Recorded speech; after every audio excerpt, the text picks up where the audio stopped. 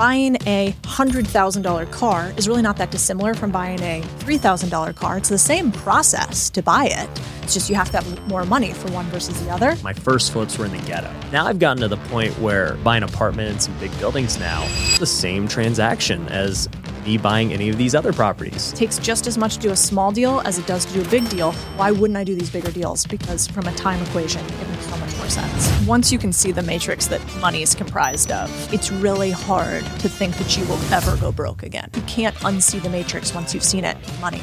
And so most of people's pursuits through life should be to just start to see the matrix on one thing, because there's not a material difference between a couch as a transaction and a house as a transaction once you understand the language and the code of deals. Until people can see that first level of the matrix, they might as well be Russian and French. And they want to hear that there's steps 1 through 12. And the truth of it is that there's no steps 1 through 12. It's just, can you learn? So what's the difference between your first million and the next 50? I think the first million is all about what your outputs are. To get to 20, you have to. In order to get to 50, I think you have to. Today, I have somebody who is super duper famous on Instagram and TikTok, and her YouTube channel is blowing up. She is the person to talk to when it comes to boring businesses. She owns laundromats. She gets into deals with none of her own money. She came from the finance world and dominated there. She's pretty much done everything, and now she's taken over with just her media empire. We have none other than Codie Sanchez. What's up? Thanks for having me, man. Stoked to be here. Not much. We're going to talk about all that, huh? Yeah. Has anybody given you that quite of good of an intro before? No, I'm like a little peaked. I'm sweating. That was solid. I'm going to have to send that to my husband. All right, good. Yeah. So for those who don't know who you are, give them a quick rundown. Basically that. I used to be in investments in the traditional sense. So investment banking, finance, run around building a company in Latin America. Did that for a number of years, most of my career. And then one of my CEOs at the time said that we get rich quietly. And I always thought it'd be more fun to get rich with other people. And so I was like, I don't like that idea. What if we start sharing some of the stuff that other people don't really share and talk about it publicly and see what happens? And so that's what we started doing. And I guess it came from because way back in the day, I was a human trafficking journalist. So I don't talk about that as much along the U.S.-Mexico border. And so I've always been curious about what does money mean and why do I, with the last name Sanchez, have this life and they, with the last name Sanchez, have a different life. Right. So it's kind of come full circle. Yeah, I was actually in Mexico about 3 weeks ago building houses in Rosarito. And like you just see just like literally, a few miles from the border, just the difference in, quality of life. It's crazy. Oh, yeah. I mean, there's really one big difference. It's not that they're Mexican and we're American. It's that their society hasn't distributed wealth as much and hasn't actually brought everybody up through a capitalistic lens, in my opinion. And so I wanted to understand what money meant because I think it actually means power. It doesn't really mean Lamborghinis and we're here in Vegas and all the fancy stuff. It's actually more about, do you get to decide what to do with your day or to somebody else? Right. I think that's the beauty of being an entrepreneur. I actually was telling that to somebody, or actually I said it on my Instagram today. I was like, hey, I'm out at the golf course and, I'm going to go to work later today, but this is what being an entrepreneur is all about. I can go to the golf course in the morning and still do what I want for my job, Yeah, it's a trade. I mean, I think you trade your time for a certain amount, and then you can trade your expertise, and then you can trade your money. And so you don't have to be involved if your money is the one working for you. And that's the end goal, I think, for a lot of humans. Then you get to work on the stuff you want to. Like, you probably don't have to work anymore if you don't want to. I probably don't have to if I don't want to at my current lifestyle. But I like this. And so now I get to choose my action because of a lot of years of input. Right. So tell people a little bit about what you were doing on Wall Street. Yeah.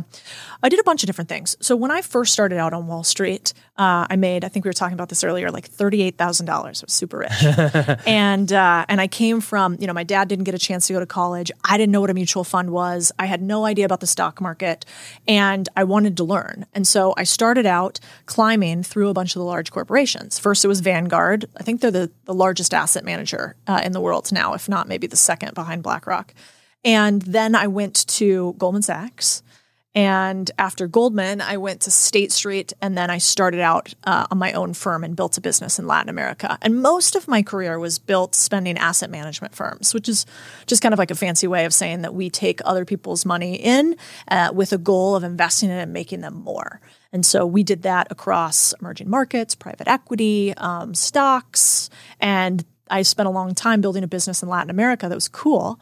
I was out of Chile, Brazil, Colombia, Uruguay, Mexico, and basically we sold to the pensions or sovereign wealth funds, so the really, really, really rich government institutions down south, and we taught them how to invest. Then we took their money and invested it, and I built out those businesses.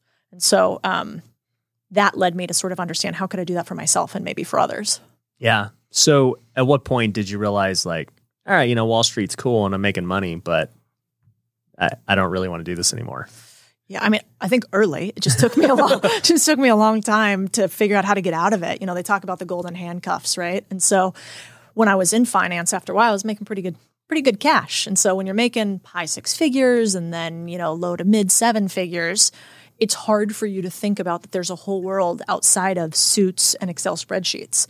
And in finance in particular, they kind of trick you into thinking that you can't make this money anywhere else. Especially when I worked at Goldman, being at Goldman and investment banking was like the thing. Now like all the tech guys tell them to pound sand and like wear their flip-flops to work, but that really wasn't the case. And so I realized early I didn't want to do it. I mean, I lived in Chicago, I remember, for Goldman on one stint, and I didn't see the sun for like 4 months. I had to take vitamin D supplements and have a light at my desk because— You weren't Latina anymore. No, I was super white bread, only mayonnaise. And basically what happened though is, you just had deals that you'd have to run, and so you couldn't really leave the office. And so I think I realized that in Chicago, and then I kept going to smaller and smaller firms thinking, well, if I just get to a more boutique firm, then I'll like it. And then I realized, oh, no. I'm just unemployable and I need to work for myself. And that finally happened for me when I had no more partners in like 2016, 17. Got it. Yeah. So that was when you started all these boring businesses. Yeah. Well, so, I think everybody listening here probably knows private equity, but basically the idea behind private equity, right, is like you do it with real estate, we do it with companies, but we take other people's money, we buy boring businesses, things like landscaping, HVACs, plumbing, whatever, and we apply leverage or loans to buy those businesses, and then we make them like a little bit better, and then we combine a bunch of them, and then we sell them. That's private equity. And I did it at a high level where we were doing $100 million transactions or $1 billion transactions. And then I was like, wait a second, like buying a $100,000 car is really not that dissimilar from buying a $3,000 car. It's the same process to buy it. It's just you have to have more money for one versus the other. And so I realized it's kind of the same thing with doing deals. Why don't I just buy some of these for myself? I can make enough money where if I want to quit, I can. And then once I had enough money where I was like, oh, I'm covering my expenses by buying these businesses, like, see you, Wall Street. And then I went and started doing my own thing. Yeah. It's funny. I kind of had the reverse thought process. You were doing these huge deals for these companies. You're like, I can just do smaller deals and own the whole thing. And I started out doing smaller deals on the real estate side, right? We just do entry level kind of flips. Like my first flips were in the ghetto. And because for one, they were cheap, they didn't require a lot of money. And two, everyone was scared of them at the time. They're like, why would you buy a house there? And I'm like, because if just look at the numbers, like it's going to make great money. And I'm going to make the same buying this $100,000 house that you are buying a $300,000 house. Why would I? The ROI is way better. Well, now I've gotten to the point where, we're buying apartments and big buildings now. And, we run these numbers and I'm just like, yeah, we should exit and this thing might make $10 million when it's all said and done. And I'm just like, this is the same transaction as me buying any of these other properties. Like, it's crazy. Just once the deal size gets bigger, like that's where like the huge wealth comes from. Oh yeah, you're spot on. I think, well, you did it that way intelligently, and I call it the staircase methodology, but essentially in doing deals, you start out with a small deal. So you could buy a website online for $800 or $1,000, right? Then your next deal might be a $5,000 deal. Then you might buy a small business for $30K or whatever, and you stair step your way into deals. And so you did that in real estate. I did that in SMB. But then at one point you realize, wow, it's all just a ripple. It's the same thing. There's a rhythm to doing deals. And once you understand the rhythm to deals, you can play almost any tune you want. Mm-hmm. And you can play a tune for a long time, or you could play a tune for a short time. And so I think the more interesting thing is most people don't realize that they can do deals too. And so I like to get people to start early because then they realize what you did, which is, hey, I have an input level of X that doesn't change when I have an output level that's 10X. It takes just as much to do a small deal as it does to do a big deal. So why, now that I'm comfortable that I won't lose all my money or go bankrupt, why wouldn't I do these bigger deals? Because from a time equation, it makes so much more sense. Entrepreneurs, if you want to grow your business, there is no better investment than your own personal brand. The smartest thing I ever did was start creating content and investing into my brand. Ever since then, we've been able to triple our business. I've been able to raise more money than ever to continue buying more real estate. And it's all because I create content just like this. Now, a lot of people have asked me, Ryan, how am I supposed to do it? I don't know where to start. I don't know who's going to edit it. I don't know even what kind of setup or camera or anything to do. Well, here's the thing. We can help you with all of that at Pineda Media. We have a podcast checklist that you can actually get for free at pinedamedia.com that's going to go over everything you need on starting a podcast. But to make matters even better, we'll actually edit your podcast for you. We'll repurpose it into short form clips like you see on my Instagram and my TikTok so that people will start seeing those clips and watching your podcast and in turn being customers or investors in your business. So if you want the one-stop solution where you can get everything done for you, plus get the education you need to grow your personal brand, then you need to go to pinedamedia.com and book a free call with our team. You can also go get that free podcast checklist and that training program absolutely free by just going there. So go check it out.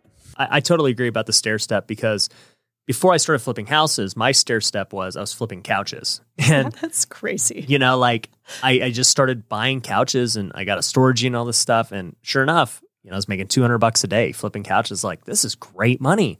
And I built it up to be in my first real business that actually like was enough. I was making $8,000 a month. And I was like, man, okay, I know how to do this. And, I was negotiating every single couch and it taught me the skills to like lowball, make offers, not be afraid, and just to talk to strangers. And so eventually, as I said, man, I think I could probably use these skills to negotiate $100,000, $200,000 house versus a $200 couch. And sure enough, I did. And it was like, that was kind of the same process, even though it was a different industry to doing this. And so I was like, okay, we go from $200 profit to $20,000 profit. Then, I stair step up into other businesses where I'm like, wow, e-learning is a way better profit margin than flipping houses. Wow. E-commerce is like way easier to scale than all the capital needed to buy real estate. And you just start seeing all of this, like, and then, now I'm in the crypto space and I'm just like, wow, this is nuts with what's happening on the blockchain and like how early we are to this. And so it's definitely been a stair case for me. Yeah. I think you're right. We call it seeing the matrix. So once you can see the matrix that money is comprised of, it's really hard to think that you will ever go broke again. Yeah. Because you understand how the zeros and ones are connected in the same way that an engineer understands how to build a website, and I do not. And you can't unlearn that ability to build a website once you've learned it. And I think you can't unsee the matrix once you've seen it with money. And so most of people's pursuits through life should be to just start to see the matrix on one thing, because there's not a material difference between a couch as a transaction and a house as a transaction once you understand the language and the code of deals.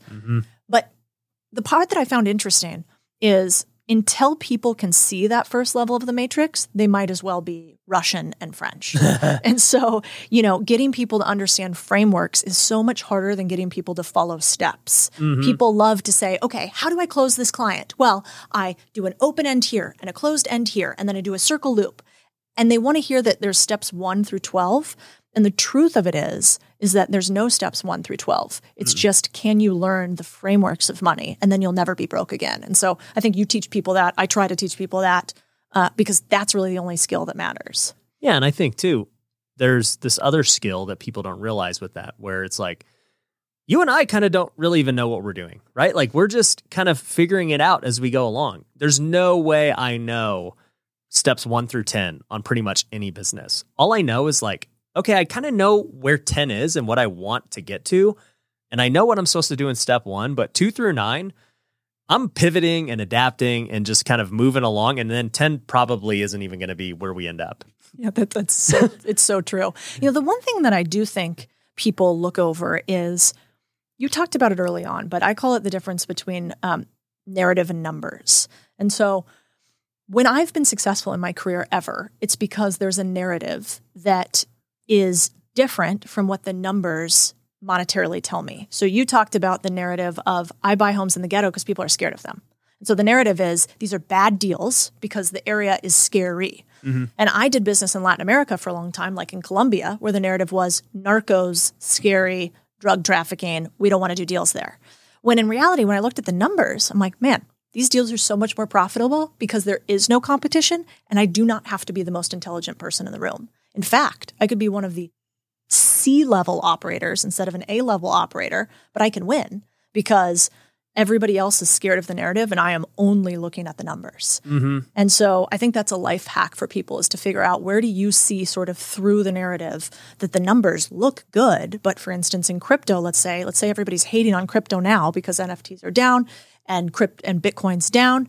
Can you see through parts of that narrative and say, wow, but the numbers are really good over here? And so you don't have to be a top level NFT or, crypto specialist because you see this thing numerically that other people don't. And I think that was attributable to a lot of my success. Yeah, 100%. I think it's difficult with all the noise around us, with social media, the media, and everyone's like, oh, we're in a recession. The real estate market's crashing. The VCs aren't giving out any more money. They're all broke. It's just like, it's so easy to fall into that. And it's like, well, if I just look at the data and the numbers and the opportunity that I have in front of me, can I wipe everything out and make my own decision that is unbiased from any other outside influences?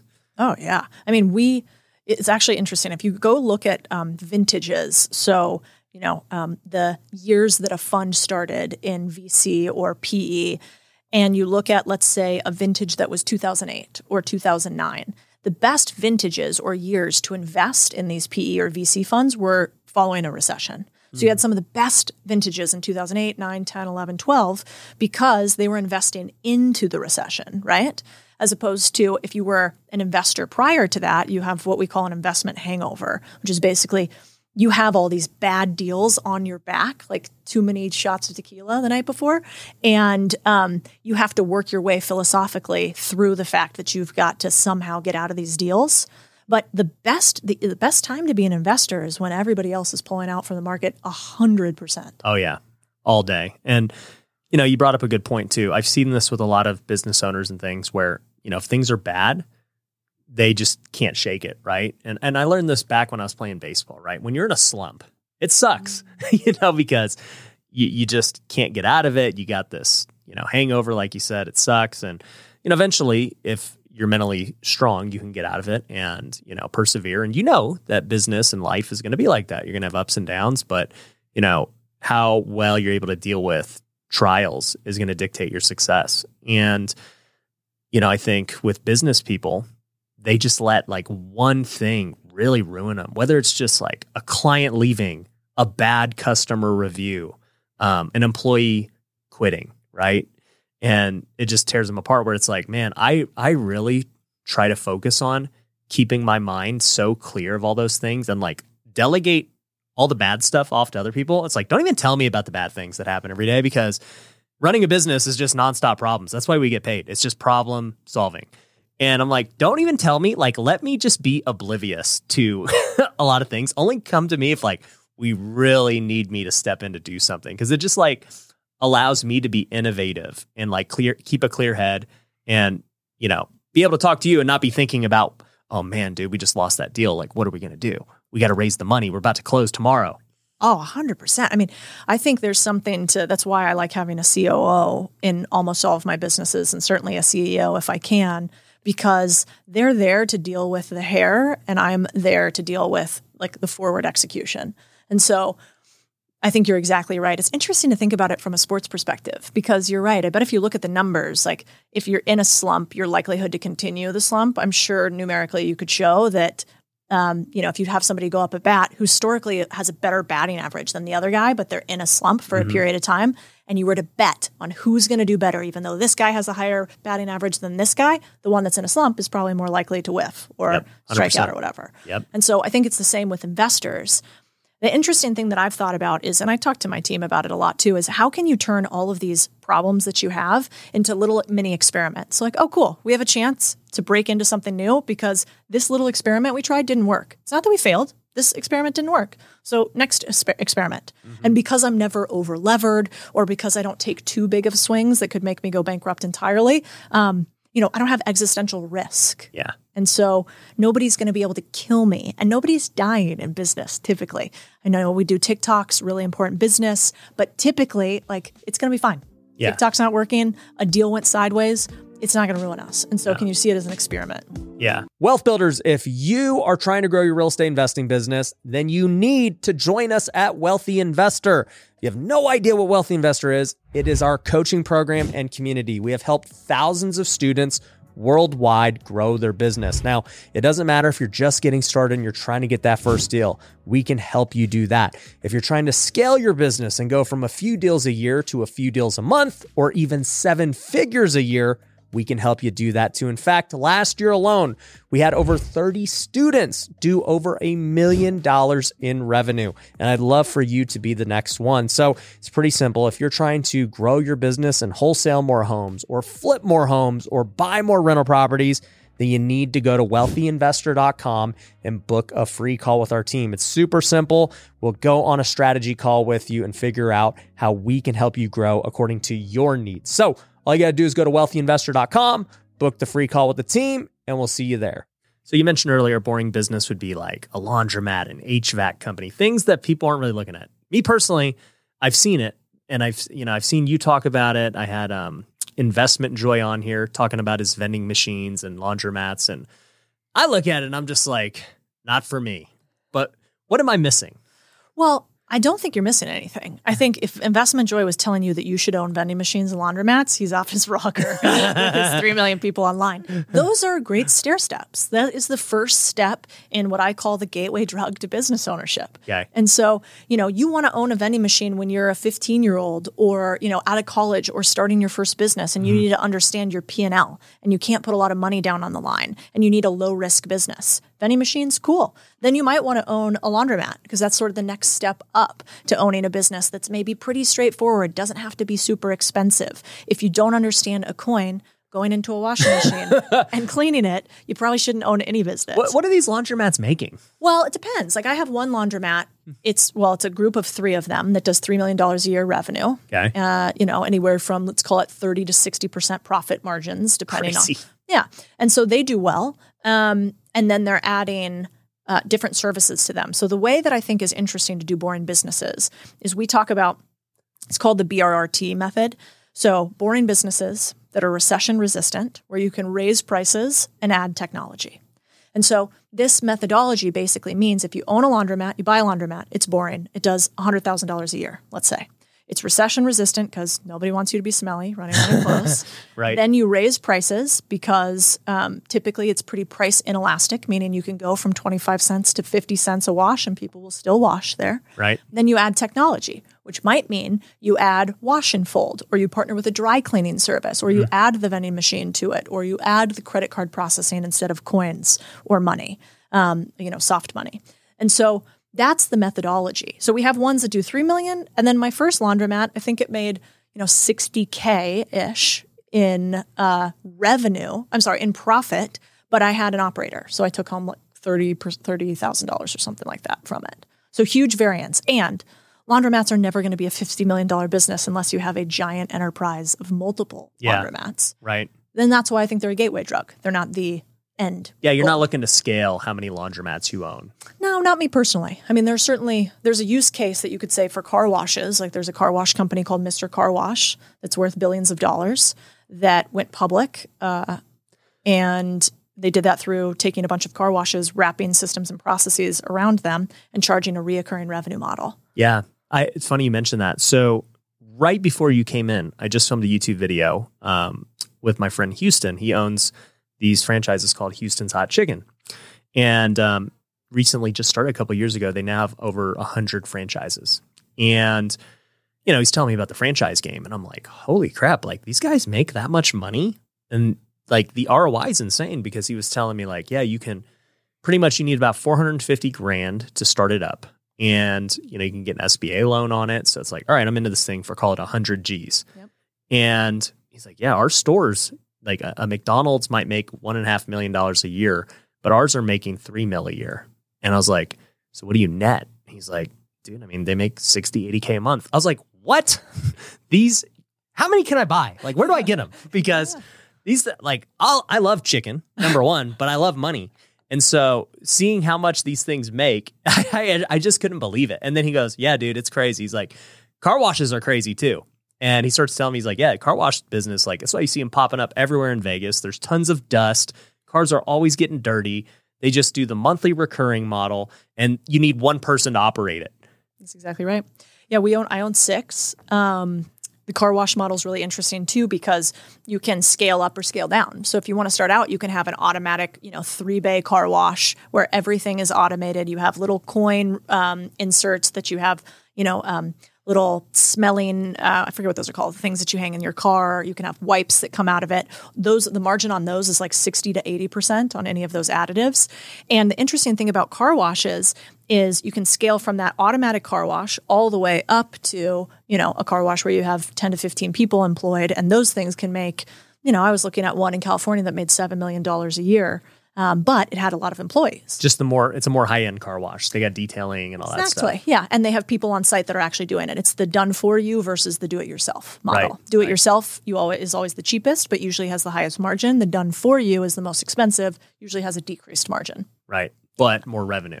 Way more revenue, yeah. Right. And typically, you can build more of a moat around it, Yeah. Like if you have really good services and you get a brand reputation. Exactly. Right. Yeah, but I want to experiment with it. I mean, we were joking around with our YouTube channel that I think we might brand some of my car washes something regarding the channel and have like pop-ups and think like, how much money could we make a car wash have? Like, I think that'd be really funny. Like, just go every avenue possible. Like, can I make one car wash do $10 million a year? Like, I have no idea, but I think it'd be fun to try.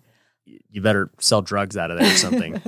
Yeah, really clean cars. I don't know.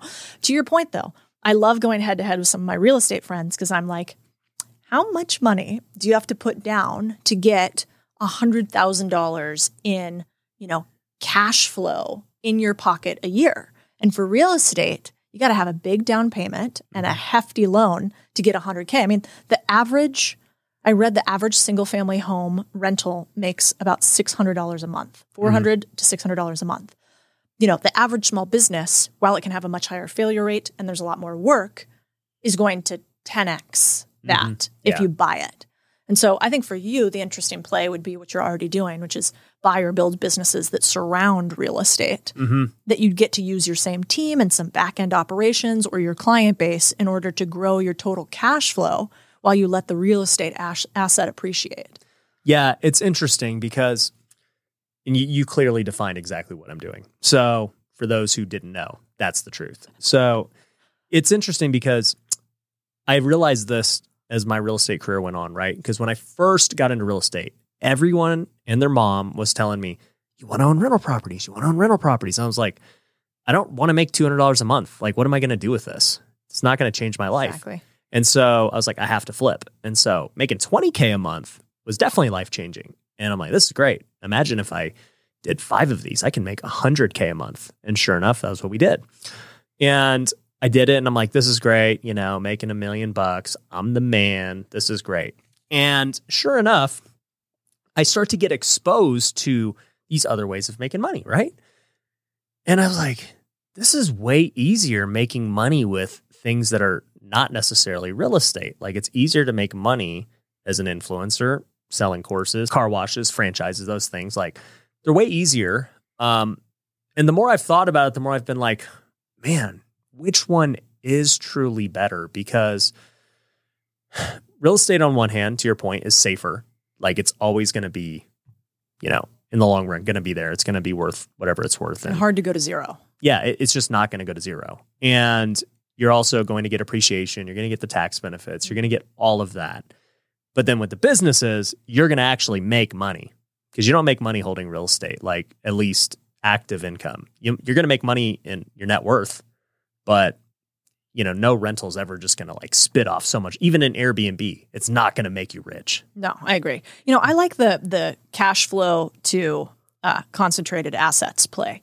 So essentially having some businesses that shoot off cash flow. Your influencer business could be that. The course business could be that. They shoot off a bunch of cash flow. Then you take that cash flow and instead of needing a bunch of investors, you go and invest in assets that don't have the same return as potentially the sort of cash flowing businesses, but have a different risk profile. Because, I think I started off as an investor. We were talking about this before. And so like I love all my babies. I'm not trying to only have one specific asset class that I play in because you want to find that asset class when it's at its most vulnerable, right? And so I want to know enough about doing deals and about reviewing the opportunity cost of investing in various types of investments so that I can know when to lean in and when to lean out. Now, the difference I think is, for instance, we have a course business at Unconventional Acquisitions that talks about buying businesses. That business does a ton of revenue, like comparative to everything else that we have. The course business that we have called Cash Flow at Contrarian Thinking, I actually think is the more valuable one because what it teaches you is like 12 playbooks a year on all these different asset classes to invest in. But again, people want give me steps 1 through 12, and they don't realize what they actually should want is teach me how to be an investor. Teach me how to look at different opportunities and say, this is a bad one, this is a good one across the board. Right. Because that's what the real players do. I mean, the big private equity firms are not sector specific. Mm-hmm. One of my partners, he's the CEO of Sun Capital. Well, his wife was my partner. He is the CEO of Sun Capital, one of the largest private equity firms out there. The founders are billionaires multiple times over, Forbes 100 list. And if you look at the types of investments they have at Sun Capital, it's like, manufacturing for airplane wings and then pool like, cleaning. What is this? Yeah, no correlation between the two. Why? Because they're like, no, we're looking at the difference between the narrative and the numbers, and we grab the numbers and we don't care what the fucking widget is. Whatever the widget is just goes into our same process and system. Mm-hmm. And so I think that's when you get sort of that generational wealth. Yeah, and I think for me, I look at my career playing out in multiple ways now that you're saying this. So, it started out as real estate, not that because I just loved real estate. It was just like the first thing I fell upon that I knew I could make money at. Yep. And, now that I've gotten into these other things, like the next phase I'm in is crypto with these businesses we're building in the blockchain space. And I think that all those businesses will make more than all my businesses combined currently, just because the opportunity is so large. And I look at this and I'm like, okay, if they do what I think they're going to do, I'm going to have like more cash than I've ever had. And what am I going to do with it? And I started to think, I'm like, yeah, okay, obviously I'm going to buy real estate and that's always a given. But then I was like, man, maybe I'll start buying some franchises. Maybe I'm going to start, a fund and, buy into these businesses like what you're doing. Because to your point, it's like, business is really all the same once you break it down. You just look at the numbers, you look at the narrative, you look at the operator, you look at, where that industry is going as a whole. And you're like, yeah, this is a good bet. And then you just make the bet. Yeah, 100%. I'm really into, there's a lot of private equity investors or private market investors that they focus on models. They're like, I have a better model than anybody else, meaning a financial model. I can crunch the numbers and I can get a better return or I can project into the future better than anybody else. That's like what private equity people say. So your modeling skills, like how do you know if somebody's good at private equity? Like a little secret hack is they only use one hand on the keyboard the whole time that they're doing an Excel spreadsheet. And so if you see somebody using two hands, you know that they don't really have a ton of experience with Excel shortcuts and modeling. And so we get really proficient in Excel. And then they think that their projections or their spreadsheets are what make a good deal. And I get this all the time on Twitter. I just love trolling these like former investment bankers because they get so upset at some of the deals I find. But I believe that all your money's made on the buy, even in private equity. It's made on the price you get it at and how you find the deal. And then it's made on what you can do with that. So if I find a deal from a seller that's going to retire, that is going to shut down his business, he's going to sell to me probably at a multiple of his profit that he would sell to nobody else at because he didn't even realize he could sell his business. So I'm going to buy a business for pennies on the dollar. It doesn't matter how phenomenal my model is and if I have the numbers crunched directly, because it's hard to lose when I buy really cheap. And then I apply our playbook for raising prices and for adding technology. And it's hard for me to lose in that game. And that, I think, is one thing you have too, because anytime you have a niche and an audience, you can draw deals to you. I mean, one of the largest private equity firms out there, they came to me and they wanted me to consult. And so I did it for kind of shits and giggles. And they said, we need to understand how to increase our deal funnel. We have all of this money, billions and billions of dollars, but we can't get into enough deals to deploy the capital fast enough. And I was like, that's interesting. Talk to me about that. And so they said how they do deals and how they have all these young guys cold calling, people in Nebraska who run plumbing companies that do 10 mil or less. And I'm like, well, I see a few major flaws in your plan. One is you guys are all in suits. They're not. Second problem is you don't have a funnel of inflow. You're all pull, no push. You're all outbound. Exactly. You need to have them come to you. And so I think increasingly, and you're already starting to see it, VC firms started first. They said, we need to create media companies, which is why Andreessen Horowitz changed their license to become an RIA, which allows them to speak publicly about deals. And that was because VCs knew it's all about getting into the best deals. That's going to start happening to private equity. Private equity used to be this moat like real estate was 100 years ago. And now private equity is starting to open up and democratize. So they're going to start creating media and they're going to start doing what we do because they need the inflow. Yeah. It goes back to why you and I are on social media now, right? We realized that from, a couple of years ago during the pandemic. It's like influence is going to be what businesses need. Even billion-dollar businesses, to your point, like they need deal flow. They want people to sell to them. Can't do that if no one knows who you are. And if only the insiders know who you are, right? You need the handyman to be like, yeah, they'll buy me. This is the guy who buys HVAC companies.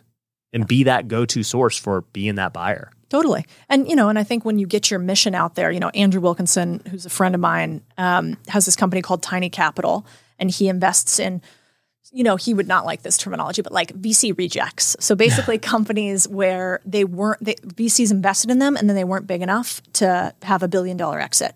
So they're called zombie companies and they kind of like, move around like this. And he buys those companies and restructures the cap table, which basically means he pushes out all the investors for pennies on the dollar, takes the company over, recapitalizes them so that he owns a majority share of them and lets the business continue long term. And he cash flows on them. So he allows these businesses to survive.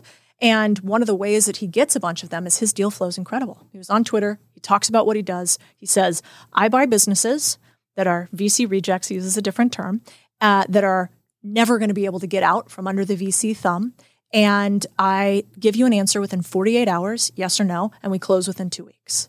And that methodology led to him having $1 billion plus company.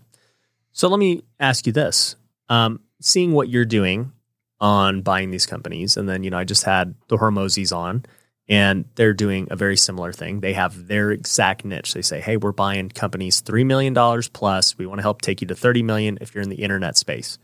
Very defined who they're trying to get, right? And so they're getting deal flow, right? They make great content. That's the entire business model. Super smart. For someone like me, who has been just like a guy who started every business, I don't own any business I didn't start, and I'm the majority holder of everything. So do you think that I should continue down that path and just go after starting just behemoths, which is kind of what I'm trying to do in the crypto space?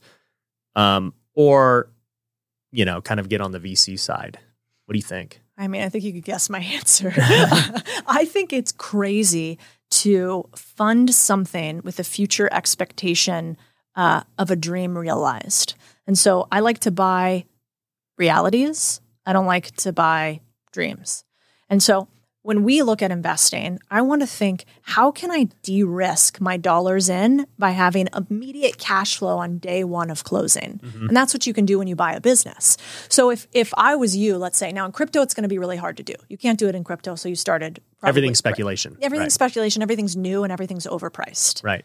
So that wouldn't work. But if you were going to start an industrial focused real estate business, let's say, or if you were going to start an agency that markets real estate, I would say instead of doing that, go and find somebody who's bad at the things that you're good at, that has enough revenue for you to have something real to buy, and then add what you're good at to the business. So you're very good at sales and marketing, I would imagine. You have a big audience that does that. So go and buy a business that's run by a 65-year-old that doesn't understand sales and marketing, but has, a couple $1 million in revenue and maybe $1 million or so in profit, and take that business and then 10x it with your machine. We're buying a business right now that is like human services communication chatbots. So you know how like you go onto a website and it's annoying. You ask them like, where can I buy this? And they're like, no, there's no toilet paper in the restrooms, and they don't respond correctly. Right. We have an outsourced services firm that does it with humans paired with AI. This company does like $60,000 a year profit, nothing. But the technology is amazing, and I have this ecosystem that I can plug them right into. So I bought that company for $75,000, and I closed within 2 weeks. And that company now, with a few of our contracts, will be doing like $300,000. And so I spent $75,000 to get, let's call it $35,000 in profit. And so if I don't do anything to that business, I get all my money back in 2 years, and everything's cash flow on top of it. But that wouldn't be my plan. And so because of us adding some juice to it, now I have made my money back in, let's call it 30, 45 days. You could do that all day long. For sure. So for somebody who's not in our position where maybe deal flow is coming to us, how do you teach people to go find deals? Yeah. Well, I think the easiest thing to do up front is take whatever your skill set is and go find a business in that space. So let's say you're a graphic designer. You want to go and look at sites like Deuce, which is a newsletter site, or Flippa, or BizBuySell, and you want to look for graphic design firms. And you want to already do the thing that you know how to do, but you just want to own the asset as opposed to work for the owner. And so I do this a lot with like accountants, attorneys. You already have the skill set to run a business. You just work in the business instead of own the business. And so that would be the first thing that I'd say. That's not usually where people go. They go, I'm going to buy a laundromat. No matter what I do, I'm going to buy a laundromat. And I get why. Because, Codie did it. Yeah, exactly. You talk about them, so you must think it's the best business. It's not that. It's that it's the easiest to understand. So you can either go for what I talk about, my gateway drug businesses, like laundromats, vending machines, car washes, these sort of standard things that don't need a skill. Yeah, not a big skill. The only skill being that, you have a marginal level of execution.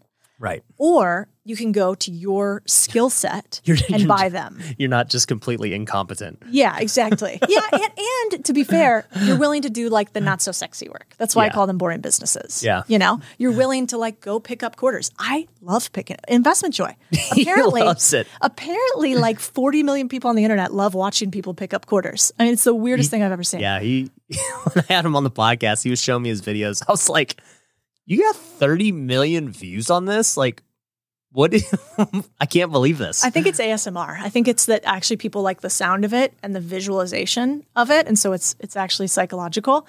Plus, anytime I put money in a video, which I viscerally hate doing, the views go up. They just love it. Oh, it's so bizarre. But so that's what I would do. Take your skill set or take sort of a gateway drug business. And then the third way that I think people can do it is your personal P&L. So for people that don't have an audience, for people that are not business owners, look at what you spend money on every single month and ask yourself, is it a boring business? And my methodology for this is called SOWS, which means it's simple. They have outdated systems. It's a worker's business, and there is a straightforward path to growth.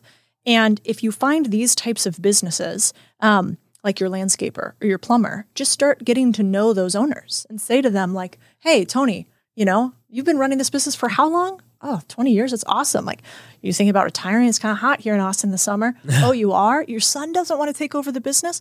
Oh, cool. Have you ever thought about selling it? And so you have conversations like that with all the people you used to just interact with. Right. And what you'll find is that more people than not are wanting to sell. In fact, 1 of every 10 business owners will take an offer if you ask them. And so that's wild. Think about that. Yeah. Well, and I've seen too, a lot of your videos, you talk about them just doing seller financing, which is great in real estate. And you're talking about getting these businesses for no money. Yeah. Yeah. I don't know what the numbers are in real estate now, but 60% of all businesses get sold with some component of seller financing. So, the seller basically gives you money from future profits to buy their business. And this is when people usually on the internet go like, no, this could never happen. And the truth of it is it makes perfect sense. You have a business, you have a bunch of businesses.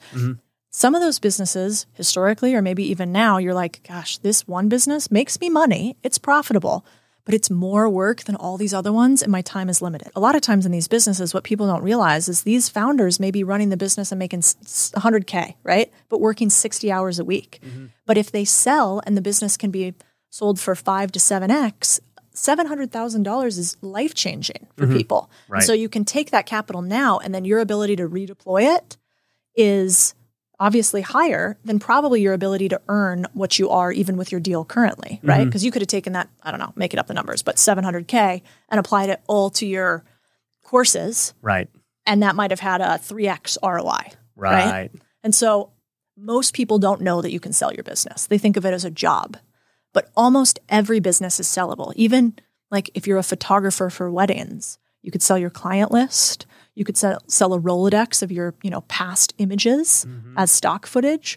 So I do think, and like the mission here, from an ego standpoint is just like, how much cooler would it be if every, retiree that just shuts down their business instead sells it? Right. Instead of not getting anything. Right. And it just helps, the employees. It helps just everything. Yeah. And the buyer. Now I don't have to go work for somebody. I get to run an enterprise. Right. And that's pretty life-changing. Once more people understand what's entailed in ownership, I think our world changes entirely. Right. So, I'm looking on a couple of things that you sent me, and a lot of it I've never heard of before. So I want you to help me understand. What is the 70 plus 70 equals 140? Oh, yeah.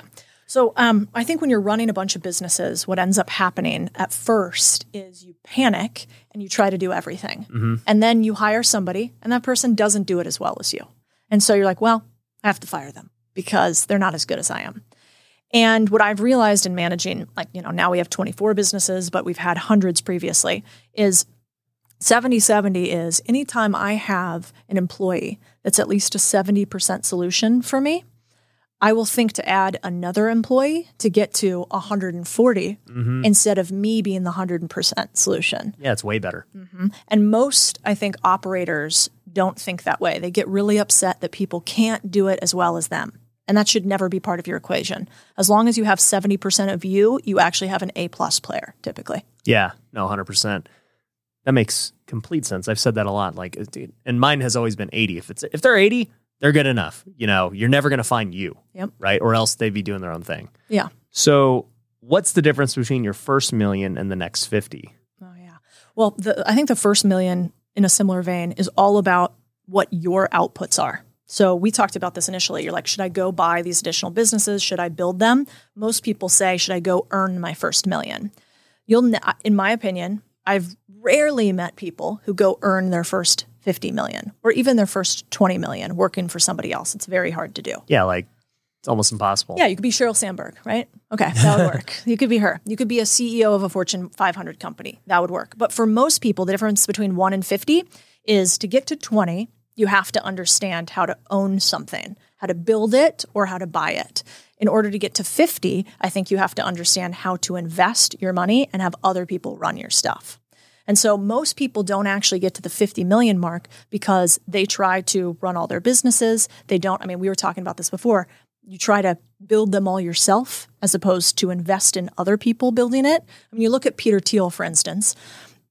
He had Palantir. Palantir was a big defense company that he made a lot of money on. But Peter Thiel's biggest investment was actually him putting money into Facebook early on. And so he put something like $100,000, which led to his largest exit thus far. So I think the biggest difference between that 1 and 50 is, do you understand how to allocate money to make your money work for you? Right. Otherwise, you won't get there. I read a really good book called Outsiders. And it was about just like these 8 CEOs that outperformed every other CEO, even guys, like Bill Walsh, they thought are just the best CEOs ever. And they basically, to break the book down into 2 seconds, they found that these CEOs were 2 things. One, they were very good capital allocators. They just knew where to put the company's money that they were spitting off in profit. And, most CEOs just don't. They're just not investors. They're good at, whatever it is they were groomed to do in that industry, but investing is a whole different game, right? So they don't know where to put the dollars. Yep. The second thing was most of these CEOs were very diverse in their skill set. So they came from other industries. They had worked in various things. Like they had a very broad set of experiences and beliefs versus somebody who was maybe started at the company when they're 21. They were being groomed and worked their way up, and they became the CEO when they were 40, 50 years old, and that's all they know. So I thought that was interesting. The more I've gone into multiple industries, the more I've realized like it makes me better in all of them because I'm just like, oh yeah, no, we did this over here. It's going to work this way over here too. Oh, you're spot on. I think, we look for, I think I talked to you about this earlier too, but I have something called the generalist to specialist rule. So I think the best investors and capital allocators are typically generalists that find specialists. So I know how to go and find a good operator of car washes. Would I be the best operator of car washes? Actually, no. And there's a weird thing that happens with the generalist specialist curve, which is to be a really good investor long-term, I think you actually have to be quite a good generalist. You have to be able to find specialists. To be a good CEO, I actually think you have to be able to go from first you do everything, then you get generalists that do lots of different things. Then you start to get specialists that replace the generalists. And then eventually specialists run everything. Mm-hmm. And that leaves you to be a generalist of the next endeavor. And so there's this natural curve where you go from mastering everything to more specific people mastering it, to mastering everything to more specific people mastering it. And most businesses that don't succeed, that I've seen at least, they aren't able to attract specialists and niche down in their business. They have too many generalists, or the CEO themselves is a specialist and not able to go general. Yeah. And so I try really hard to think about that because I think, in my businesses, I found that like every time we hit 3x growth, so our first, let's say when we're at, $1 million and then we get to $3 million in revenue, we start to break. And then when we hit our next 3x growth spurt, we start to break. And I think that's really natural to happen to businesses. But you don't realize that your first cycle. You're like, oh shit, everything's breaking.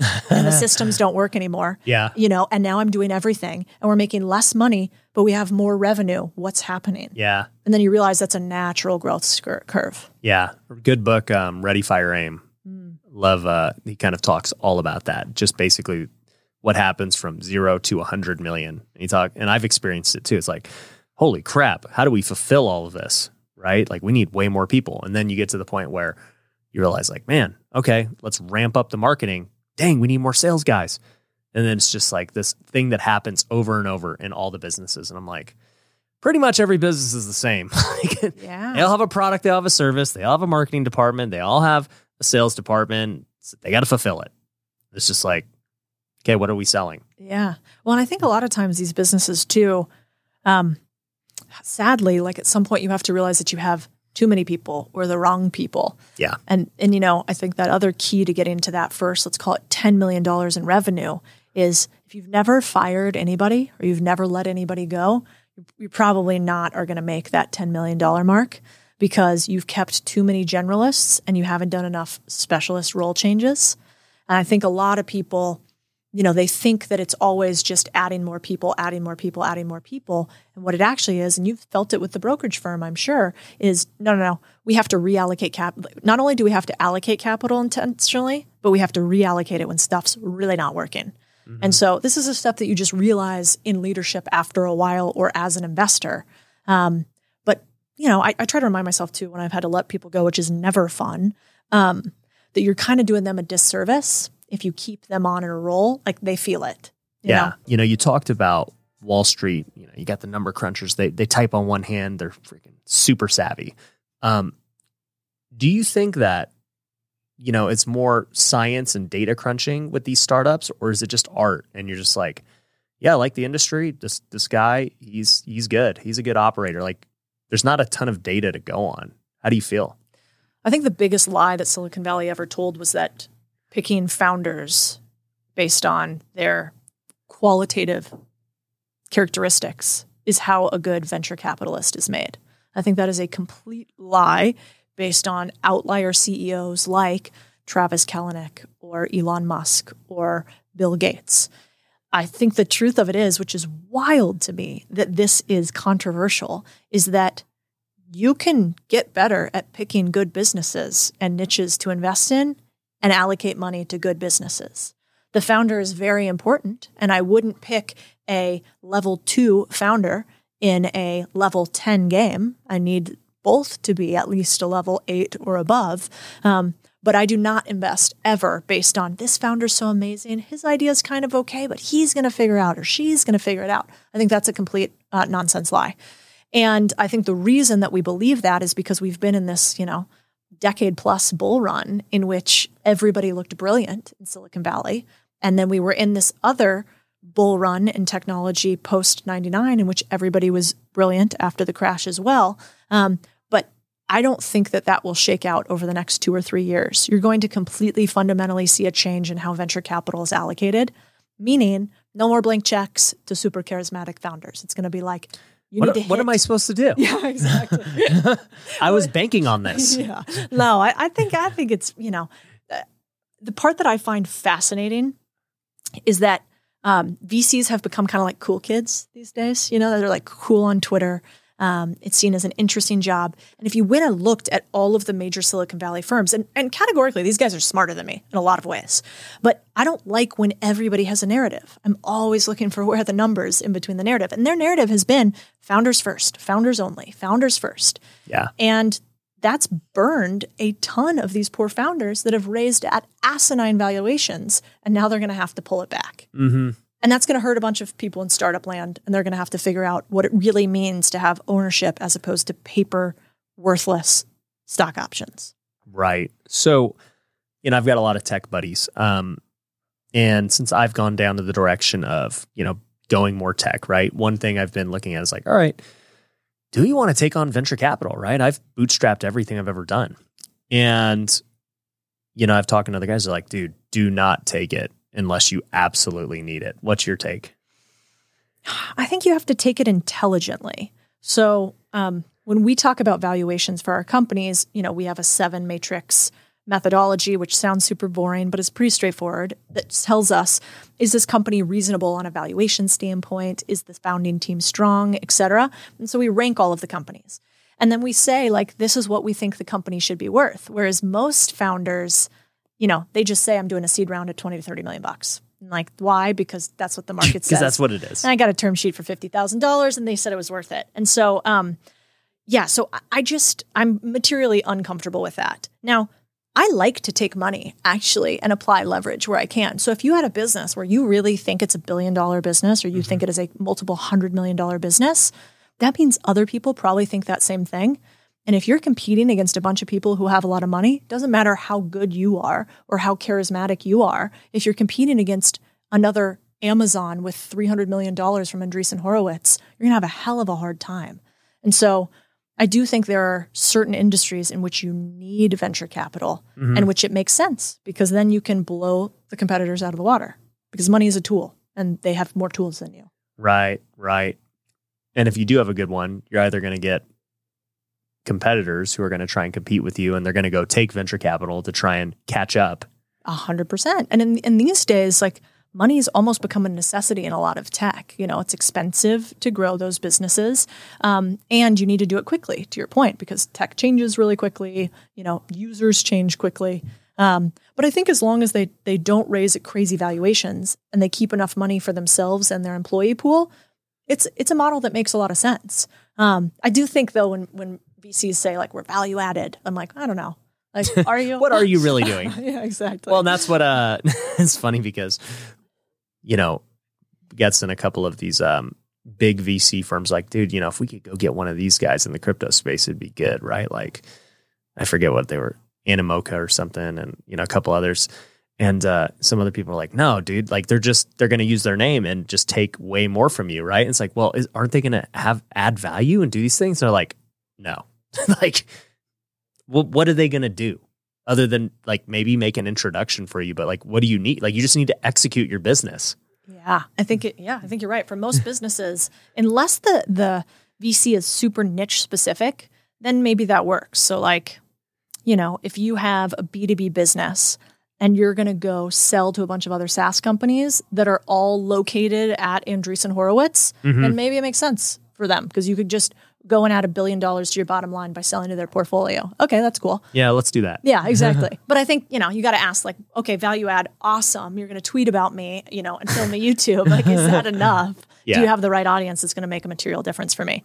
And I think usually the answer is probably not, but your money's green, so I'm going to take it. Right. So you mentioned you're married. What does your husband do? So he's an AI, defense-based AI. So he's a smarty pants, and their company is really interesting. They basically, if you think about it, how would I say this? So they monitor using multiple different data points, maritime vessels, so boats and anything that's maneuvering around the world's oceans. And they basically take satellite imagery and dock imagery and radar and can triangulate one ship from another. And this is really important for things like national defense or if people are fishing in illegal waters. And so they get big government contracts to try to determine what one vessel is versus another. And, the company, it's definitely early, but I think what I found in the defense game is like we are in a race, an AI race when it comes to defense. And those companies, perhaps his included, who win are going to be awarded giant contracts. And so that's what he does. And he used to be a Navy SEAL. And so it's really important to him that he stays somewhere within the realm of national defense. Right. That's an important mission for him and the company. Right. So how do you guys balance marriage and everything going on? Yeah, he's actually better at it than I am. I'm a little bit of a workaholic all the time. I think because he's kissed death multiple times, he has a different perspective on life. So often when I'm freaking out about my TikTok's underperformance, he's like, really? Like what? Really? Yeah, he's very quick and funny to say, hey, this company isn't doing that well. Is anybody going to die? And I'm like, turns out nobody dies when a laundromat doesn't work. Also not that big of a deal. And so he's phenomenal at that. I also think, I know you're married too. We don't have kids yet, but we've tried to be really thoughtful about our relationship in how we engage on a daily basis. Like I'm traveling today, but we talk every single day, no matter if he's traveling or I'm traveling. We have a little check-in process every single night. It's called Team that we do. And he's really good at ritual. If you think about Navy SEALs, they have a lot of rituals continuously. And those rituals create motto and creed and unity and teamwork and make a mission bigger than just, we have to go out and take out this target or protect this location. And so he's really good at creating our motto for our marriage as a bigger mission than just, hey, 50% of marriages end in divorce. I like you right now. I think we should probably still hang out, So I think I give him all the credit. That's cool. Super cool. You mentioned AI. One of the books I'm reading right now is about AI because I've become increasingly more fascinated by it, knowing that, to your point, there's a huge race right now with literally every single tech company to develop AI because it's whoever does it is going to win and take everything. Yep. Yeah. Well, so the company that he works for is called Modern Intelligence. And so I get a lot of my knowledge and insight on AI from them. What's interesting is you and I play in what I would call high ROI and maybe low to median intellect spaces. I don't have to be wildly intelligent to do a deal better than somebody else. I can be of marginal intellect and do it, right? But when I engage with the people at Modern Intelligence and his team, Ryan, first of all, they're aliens. And I think they think I'm an alien too, but they are so smart. It's almost hard to communicate. And so one of them, I asked him the other day, I'm like, why did you, he's 4 years old. He's super young. And he dropped out of college early from a super prestigious college. And I was like, why'd you drop out? And he's like, well, they were giving us a lot of homework to do. And the homework stopped me from doing the learning that I needed to do. And I was like, I couldn't even contemplate such a thing. And so what's interesting is when you see that level of intelligence, you do realize these people are, they're neurodivergent. Their brain works in a different way than ours do.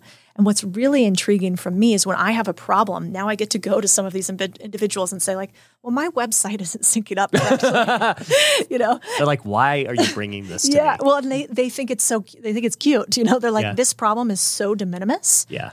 And so when it comes to VC, I really think VC is cool because it allows those companies to exist. You and I allow the average American ways to make money, get ownership, grow their personal wealth. And these companies, like those change the world. You know? And so I like being able to balance between the two. But I think you're right. The AI, I mean, we're just scratching the surface. And in Austin, it's incredible. Some of the people that we engage with there, like there's a firm called 8VC that's a venture capital firm founded by Peter Thiel too. And then two other gents that Chris, my husband, has become good friends with. And seeing like the technology that they're using at the forefront, it will trickle down in different ways to real estate and to small businesses. And that I think is going to be huge for us. Like how many realtors do you know that still use business cards or like paper ledgers, or you actually have to sign the mortgage documents? Like all those little things will get changed by these crazy intelligent things. Right. It's my prediction. What I'm trying to wrap my head around is as I go to compete in the tech space, because that's where I'm going. And coming from, like you said, the average American guy dream, and by no means do I have extreme intellect. I get through going through with charisma and stuff and just figuring it out. Green hair. Yeah, and green hair, right? So I'm just thinking like, on one hand, looking at business, right? I think I could do marketing and sales better than like a tech guy who's trying to start his business, right? But on the other hand, these tech guys are so smart, right? And so I could hire them and do those things, and that's great. But I'm just like thinking, which is more important for one of those companies to succeed? Is it their ability to market and get their product out there? Or is it their ability to just create something that no one else can create? Or if that's even true, that anyone else can't create it or not? I'm just like trying to think which is more powerful. Chicken or egg?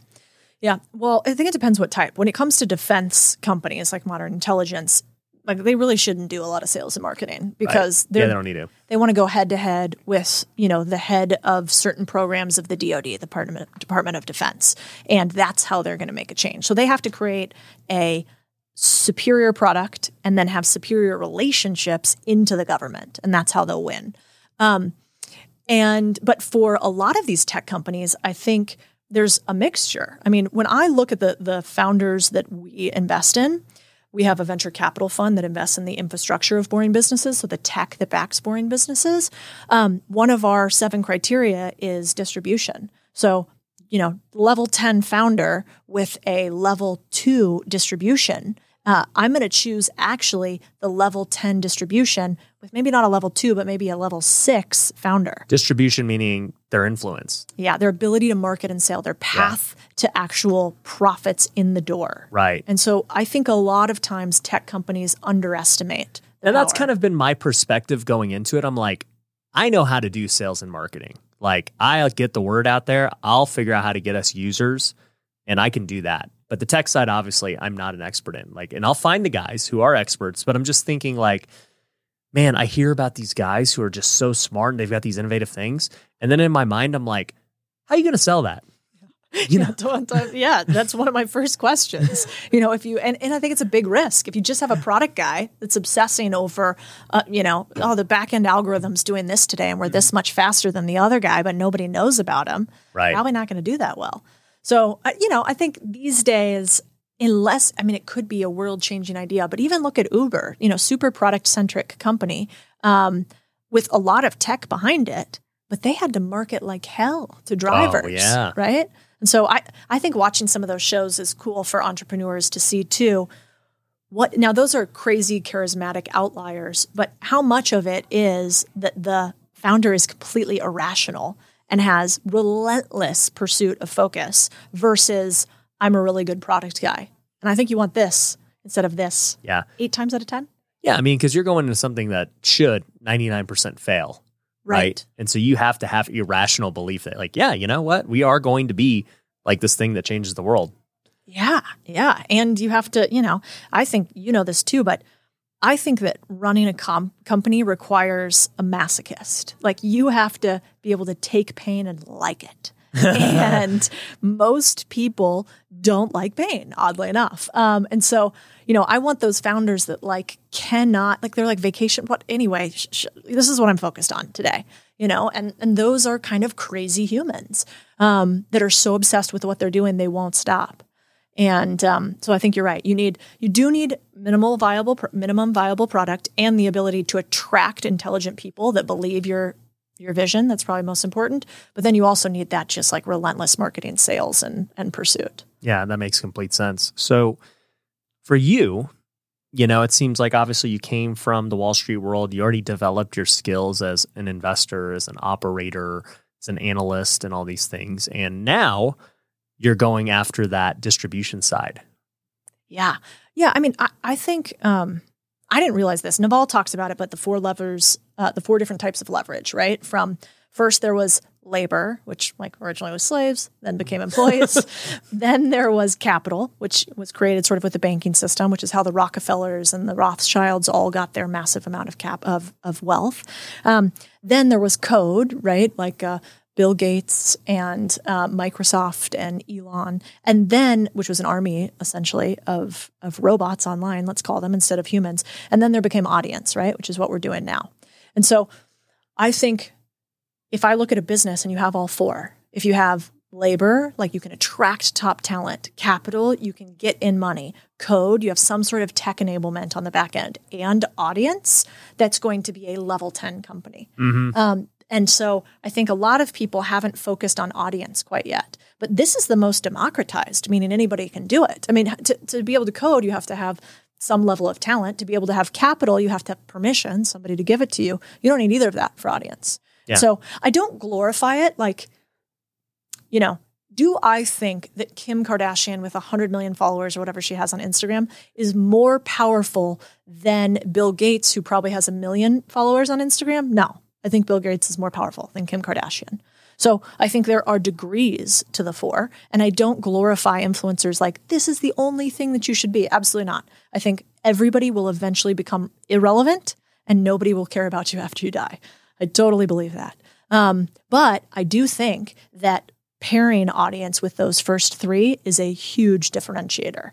And I think even now Bill Gates would agree with that, although before, he doesn't care about that because there's been lots of narrative about Bill Gates lately that would have been different if he controlled the narrative publicly, and he didn't. He was more private. Right. What's interesting about the death narrative is, Hormozy's big on that too. And, for me, I've looked at this multiple ways. As a Christian, I believe afterlife and everything else, but I'm looking at the social media side of things, and I'm like, I wonder if that's going to be true or not. Because if you look at, no matter what you believe happens after, I'm like, if you just look at, okay, people were remembered from books, long ago, because that was the only way you could be remembered. And now I'm looking dude, I'm on video every single day, and this is going to be around in the cloud forever. And who knows what technology there's going to be 50 years from now where they're going to be able to pull those videos and do something else, right? I don't know, right? But I'm just thinking man, people are going to be remembered way more than in years past with everything we do today. Because it's just my son can go watch all these archive videos of all the Instagram stories I've ever done, right? And all these YouTube videos that they'll just live on. And it's I'd be curious to see if that premise plays out as technology gets better. Because if I could go watch, say, anybody in history that would, did something cool. I would love to know, dude, what was Julius Caesar doing, right? If he had his IG story, I'm like, dude, that was crazy. Can you believe that? Look at him sacking robe. Dude, look at him. He's building this whole place. This is nuts. But that's going to happen. They're going to be I saw Codie when she, was at the Wall Street, and then she started her own thing. Then she became a billionaire and she did this. And it's you have all the data and people can watch it. It's just and then they're probably by that point, Elon Musk will have, his Neuralink, and you'll be able to download your entire life in a second. Be wow, that was nuts what she did. Yeah, it's interesting to think about. I think that I like that idea.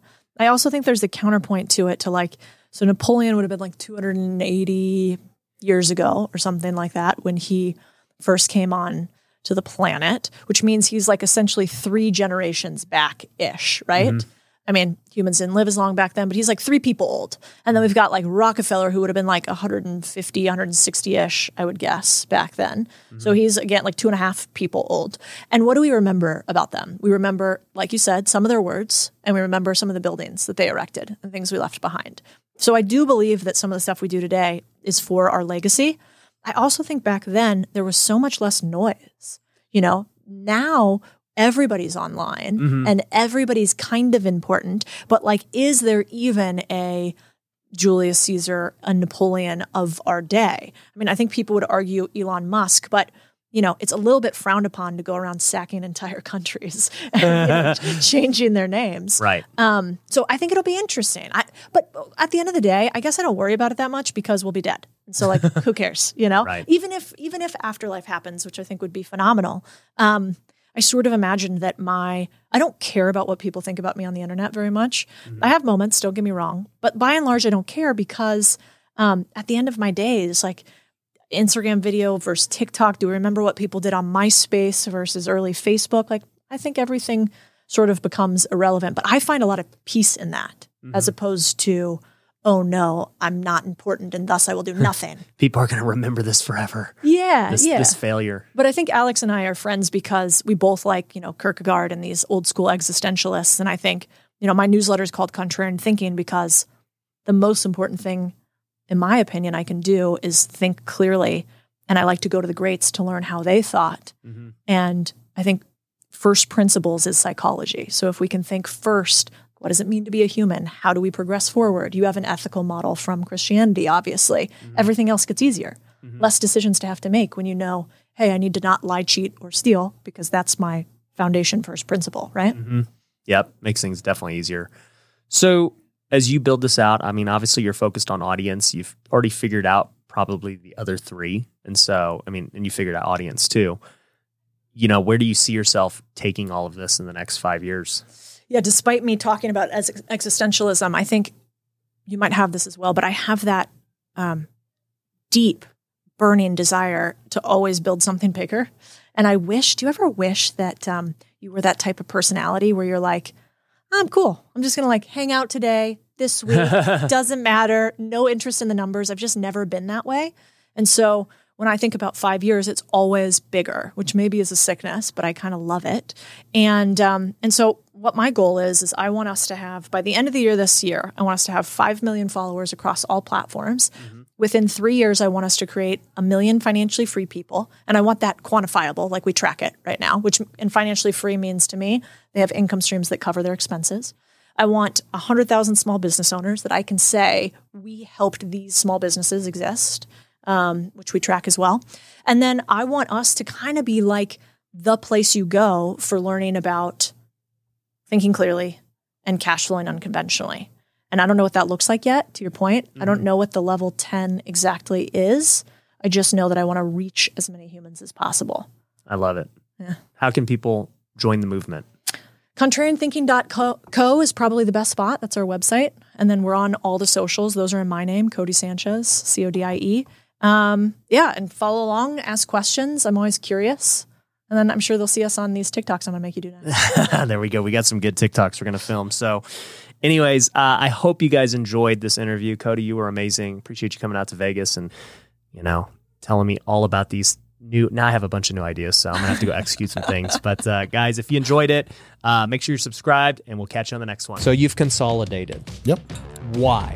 Too many open doors. Anything that is outside of an ecosystem in which you can vertically integrate those businesses, it's pretty difficult. Quality over quantity. He's in the real estate space, getting in the solar space, has SaaS, has a bunch of different things. This guy is a true American dream. We've got Carlos Reyes. If you look at the pattern